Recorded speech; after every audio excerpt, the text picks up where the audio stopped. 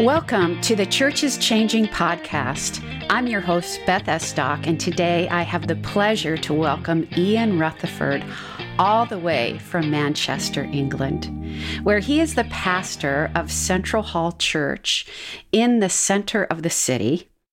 I want to tell you a little bit about Central Halls.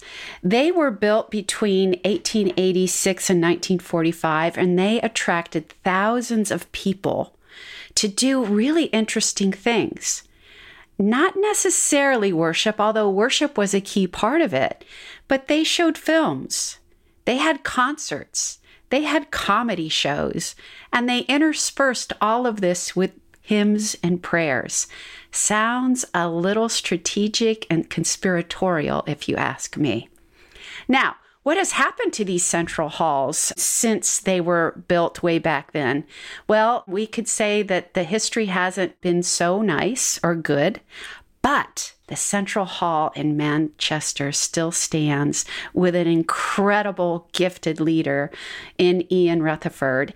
And when I went to visit him just a few months ago, what I discovered is that he has been able to create a ministry where he is the priest in community. So, Ian, welcome to Church is Changing podcast. I can't wait for people to hear about all the awesome things that are happening out of Central Hall and what that allows you to do as a priest in community.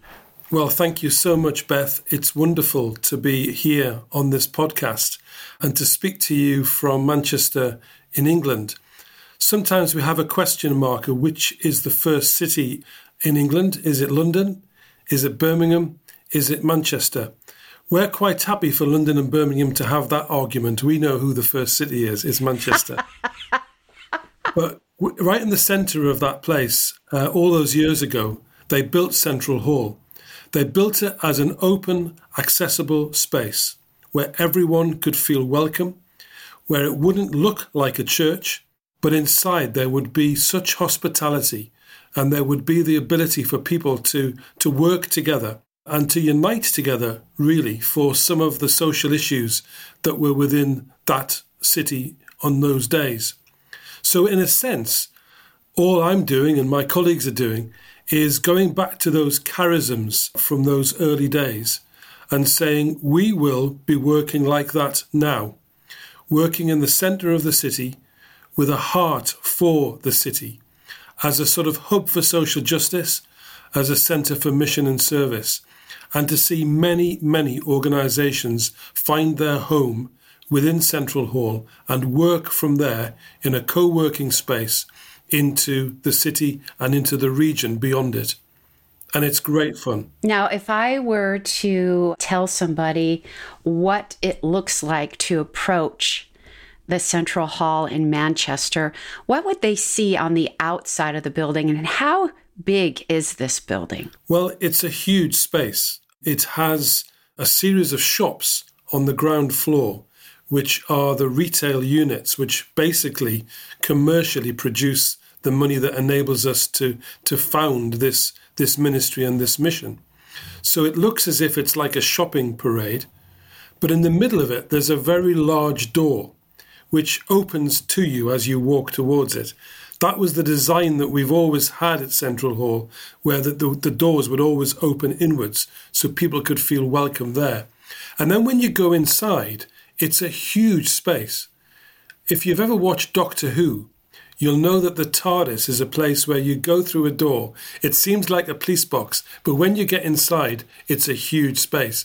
That's exactly what it's like in Central Hall, because we have about 26 rooms. We have a large theatre space. We're able to show films and we can have music performances still in Central Hall. But it's a really lively hub for everyone to come and use. So you talk about this lively hub. Give us a flavor of how many nonprofit organizations or organizations use or call Central Hall their home? Well, we've got a whole series of partners that work with us. Some of them I'll just mention now. One of them works with ex-prisoners and provides them with training for hospitality and catering and runs our cafe space. Another one works with those who are migrants seeking asylum. We call it migrants supporting migrants. People with lived experience are helping others. We then have those who are working with people who have been affected by gender violence, Safety for Sisters. We have women asylum seekers together. We have a youth empowerment charity called Charisma. It just goes on. LifeShare comes and helps us with working with those who are experiencing homelessness. And Piecemeal operate a community kitchen to make meals for those that are in need. We also have a Befrienders service that operates there for folks who are finding things tough at the moment. And then we have Reboot, which is there to help people get back on their feet. So it's a really strong sense of everybody working in a partnership, co-working space. And there are many more people that want to come and work in Central Hall alongside us. And how many worshiping communities call Central Hall their home? Well, when you came to see us, there were 8. There are now 10. Wow. And so on a Saturday and on a Sunday, we have missional communities, congregations, and church plants that are coming onto our site in order to have worship going on in those spaces. When you go around the outside of the building, especially in the summer, all of the windows are open. So you have this cacophony of sound. It's like being in heaven because you can just hear all of the drums and you can hear all of the amazing singing that comes out. And people will look up to say, what on earth is going on in that building? That's just us worshiping the Lord with all different tongues because we are from different nationalities within those church groups and different ages, very intergenerational. My own congregation is Swahili speaking, mainly coming from Africa, and we have a very lively Methodist congregation in Central Hall. But not all of the congregations in Central Hall are Methodist. So share a little bit about the theological flavor of the spread of what's represented there. It's right across the spectrum in terms of church personship. And that, I think, is the joy of it, because we're finding a unity between us. And there's something about unity. You know, we know the scripture says that where we dwell together in unity, there the Lord commands a blessing.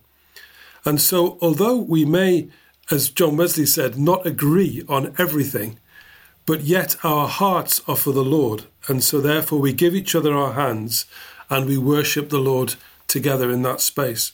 And I remember you sharing with me some of the churches that might not have a sense of a social justice component since they began worshiping there and started rubbing elbows with other flavors of Christianity that have that missional social justice component.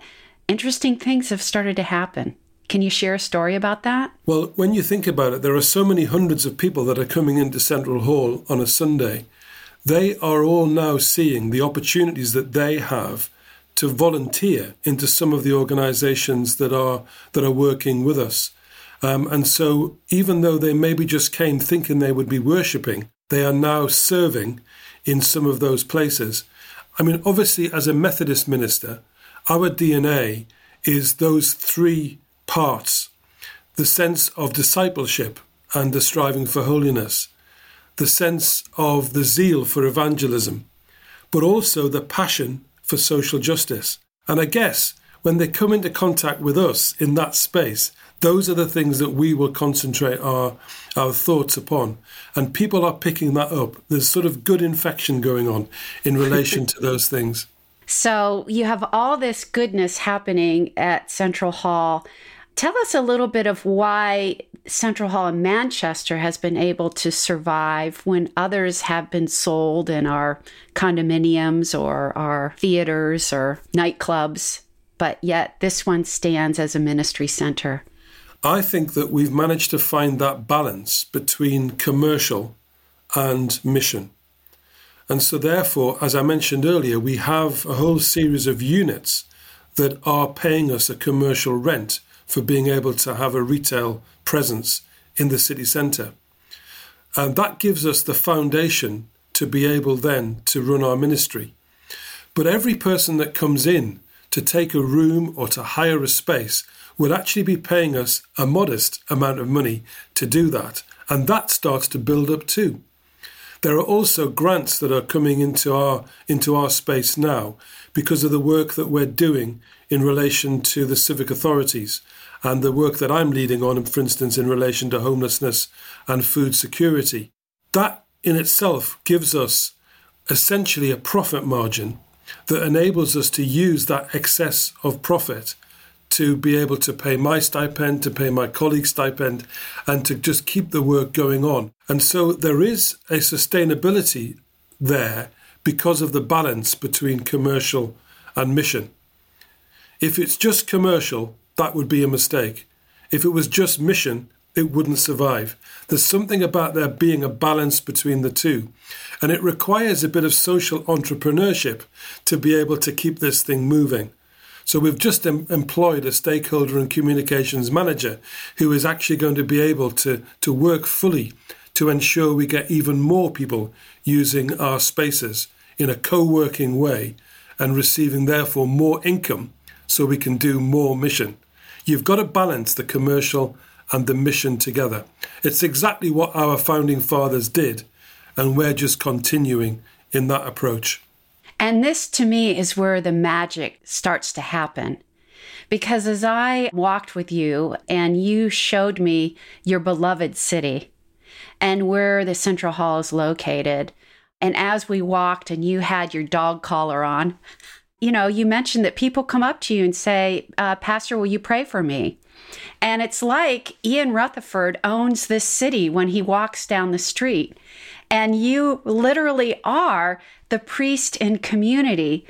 And one of the reasons why I wanted to interview you is because I think this is such an incredible new model for ministry in the 21st century, that combination of the commercial and the nonprofit underneath in the same facility really frees you up to actually spend probably 90% of your time in community, building connection, agitating for justice. And it's like you're the go-to guy that brings everybody together even outside of the building. Well, I think that's the interesting thing, because so far in the podcast, we've concentrated on what's happening inside the building. And that's a great story. But it does seem to me that my movement is actually more outside the building than it is inside.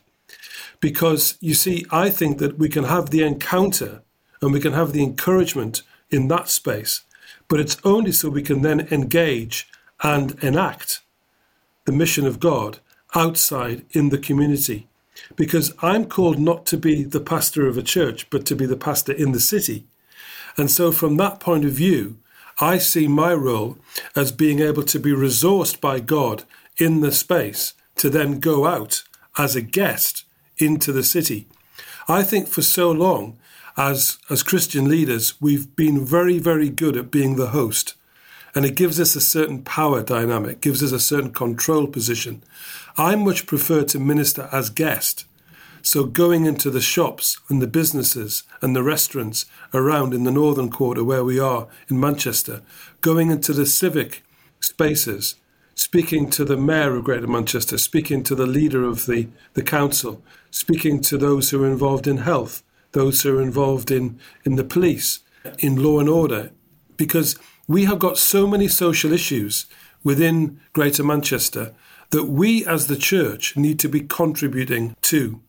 And so one of the things that we've seen is that we've been used by the civic authorities to almost be the folks that will convene people together into a cross-sector, whole society approach on some of those issues. And we formed a whole lot of action networks on things like homelessness and climate and food security. So as faith sector people, we're there in the heart of it, but we're bringing every other sector you can think of into the conversation to work together on a shared mission so that we can see change. And I love the way that you talked about agitating for justice, because you see, that's our distinctive contribution into this field. You know, we're going to be there to do some serving, but we're also going to be there to talk about the ethical position, to talk about what is righteous, to talk about what is needed, to do the right thing, as Martin Luther King would say. So from that point of view, we are continuing that outside of Central Hall, not asking people to come into us, but going out to where everybody else is and just taking part in this movement for change, movement for recovery. It's almost, the image that I have is of breathing. So Central Hall breathes in all these beautiful nonprofit groups that share space and is learning how to work cooperatively together. And then on the exhale, sends you out into the city to do that same thing. You know, it's like the breath of the Holy Spirit, breathing in and then breathing you out. But it's the same kind of approach of being that community organizer, both within and without. Yeah, I think we even had that experience this week, Beth. We held our Homelessness Action Network in the centre of Central Hall this week. So people were coming from all over Greater Manchester. So it's a very big 10-borough conurbation. And people were coming into that space to just encourage each other, because we're all working in the field of reducing homelessness. But it's a lonely place to be sometimes. Mm-hmm. So to come into that space, and as you say, just to breathe in a bit and just to encourage each other, the wonderful experience of then all leaving to then go back to our various places and work together was a profound thing. And it was almost like church, because we were actually coming together just to receive, if you like, a spiritual renewal. So we could then go into some of that harder work that we're all going to. And people are still talking about what a great experience it was to be in that space. The Mayor of Greater Manchester came to speak to us for a bit about what he felt were our priorities. And again, he said to me he felt very strengthened by that conversation that we all had together, because we are working in unity. Going back to that point, you see, it's not just about unity in the faith. It's about unity of action, because that's when things really start to move, when people can't tell what sector we belong to, because we're all working so strongly together.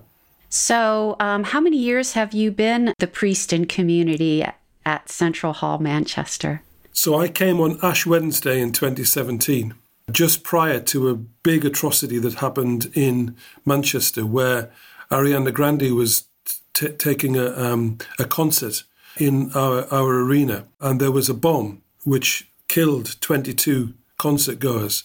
It was a huge tragedy for the city.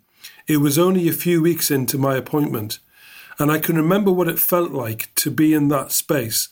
But you see, we all came together in solidarity and in strength together.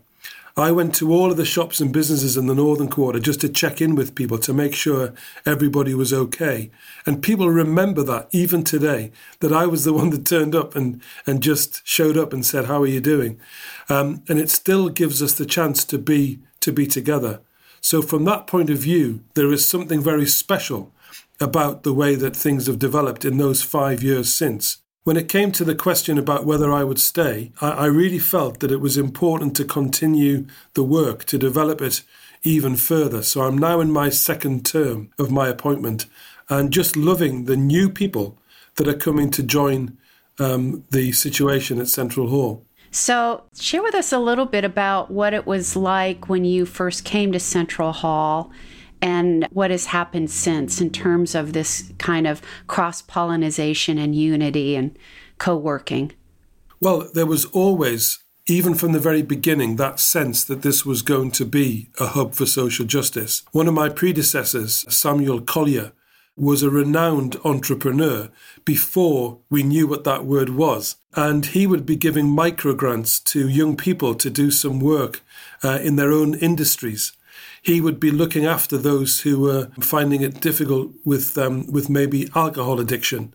There was a lot of stuff that he did and started, which then led to many thousands of people coming to faith.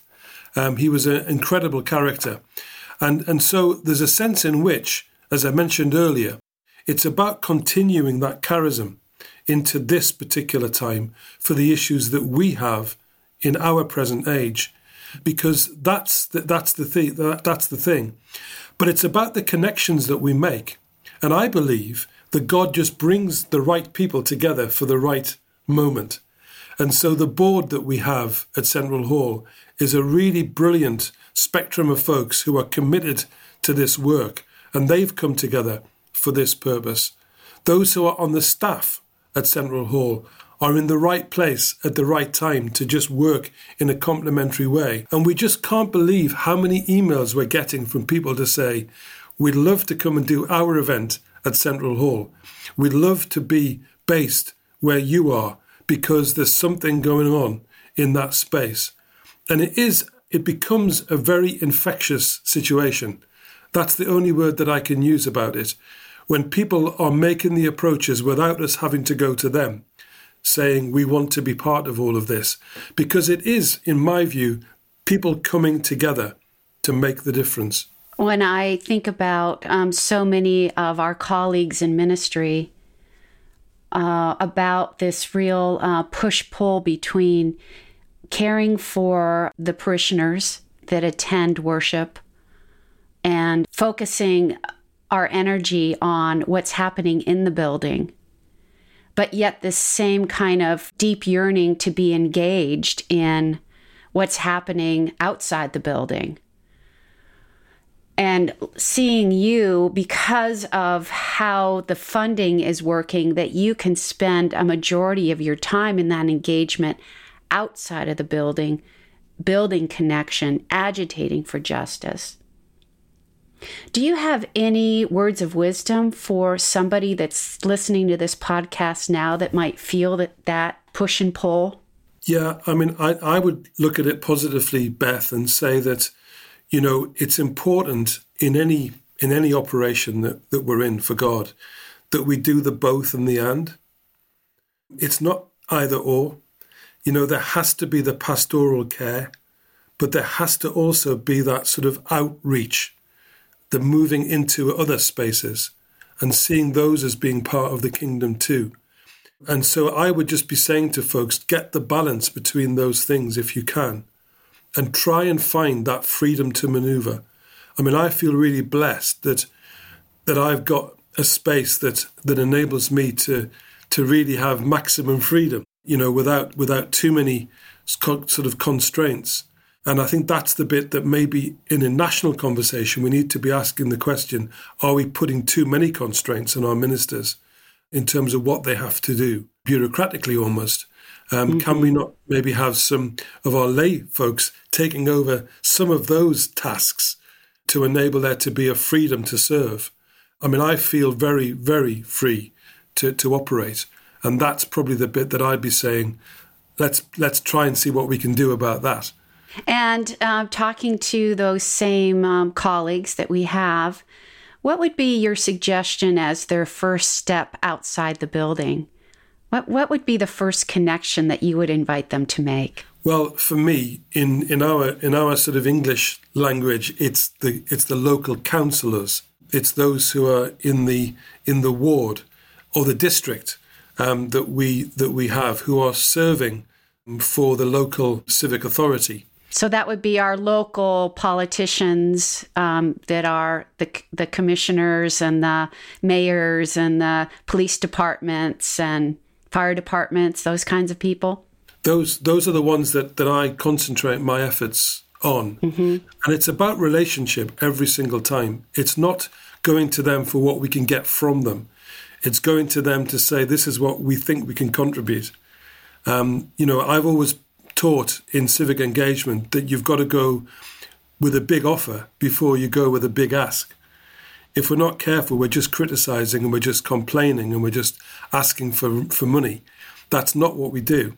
We go saying, we have got a whole set of folks who are keen to do whatever they can for this place to be shaped in the right way, for this place to be transformed into a just place, for this place to recover from COVID. If we're going to have that sort of conversation, we have to back it up with an offer of contribution. And I suppose that's the bit that I organise about, to try and see whether we can get those who are prepared to work in homelessness, prepared to work in food security, etc., because of their motivation as believers to do so. alongside a whole set of other people. And that's where the magic happens, if I can put it that way, because the opportunities to witness to God's love in all of those working together is fantastic. So, I think this idea that you separate evangelism from social justice is just ridiculous, because one of the best ways to evangelize is to be engaged in social justice, because people are open to then talk about what motivates you to be alongside them in those pieces of work. And that's what I feel is happening an awful lot within Greater Manchester now. And it also provides such a powerful leverage point when it comes time to agitate in those very sectors for justice, when you have built such deep connection with those very people. And I think there's something about organizing along with other faiths, something about organizing with trade unions, with schools, with universities. So I belong to an organization called Citizens UK, and that's one of the primary community organizing organizations in the UK. And that makes the point that when you go and speak to a civic leader, you're not just going as one organization, you're going as a collective, and you're going with this wide coalition of citizens, with many people in the member institutions. And the power of that conversation is really strong. And churches, particularly Methodist churches, are very engaged in Citizens UK.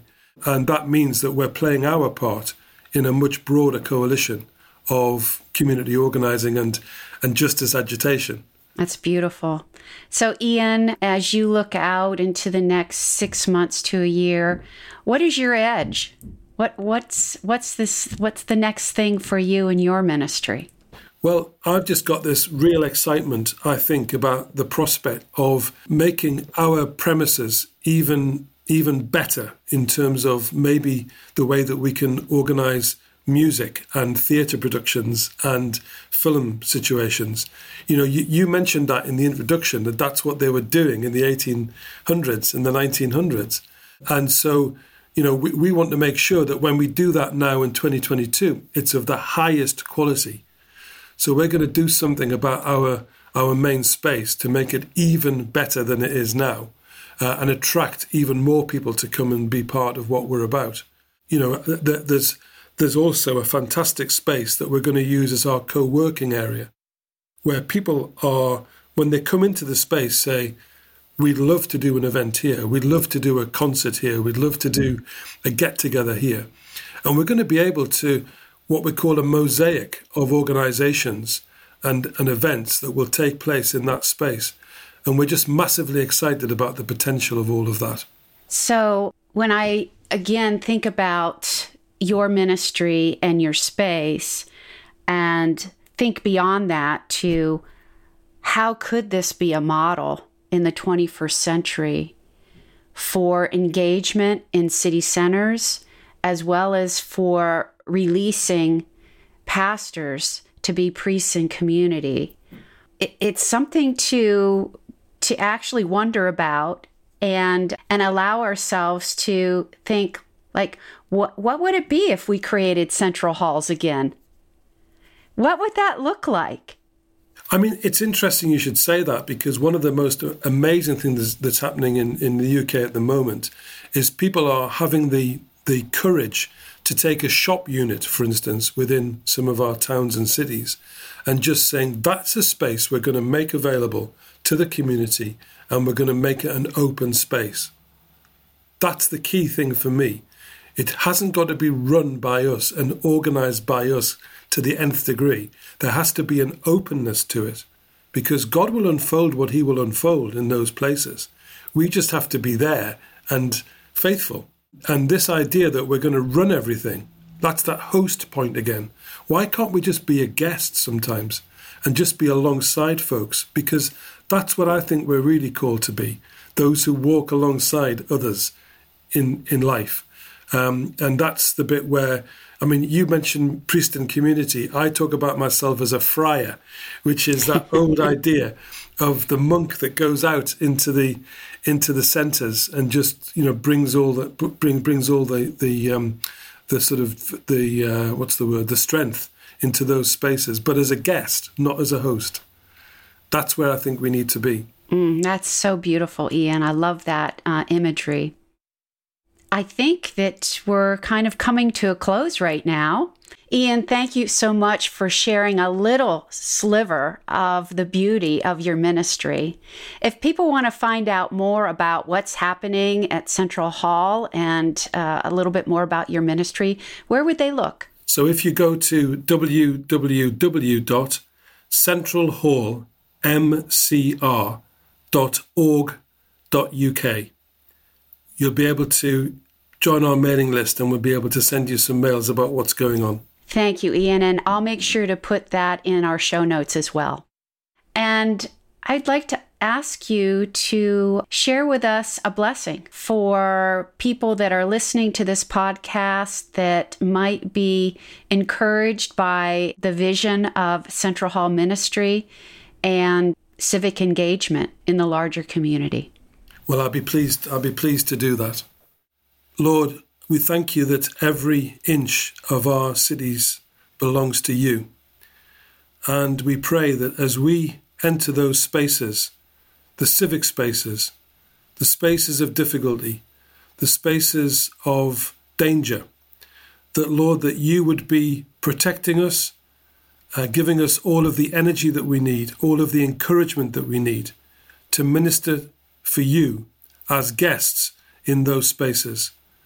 And I pray, Lord, for all those who are involved in city centres and town centres, that, Lord, that you would just give us the ability to dream and to be courageous and to be open to whatever it is that you bring into our path.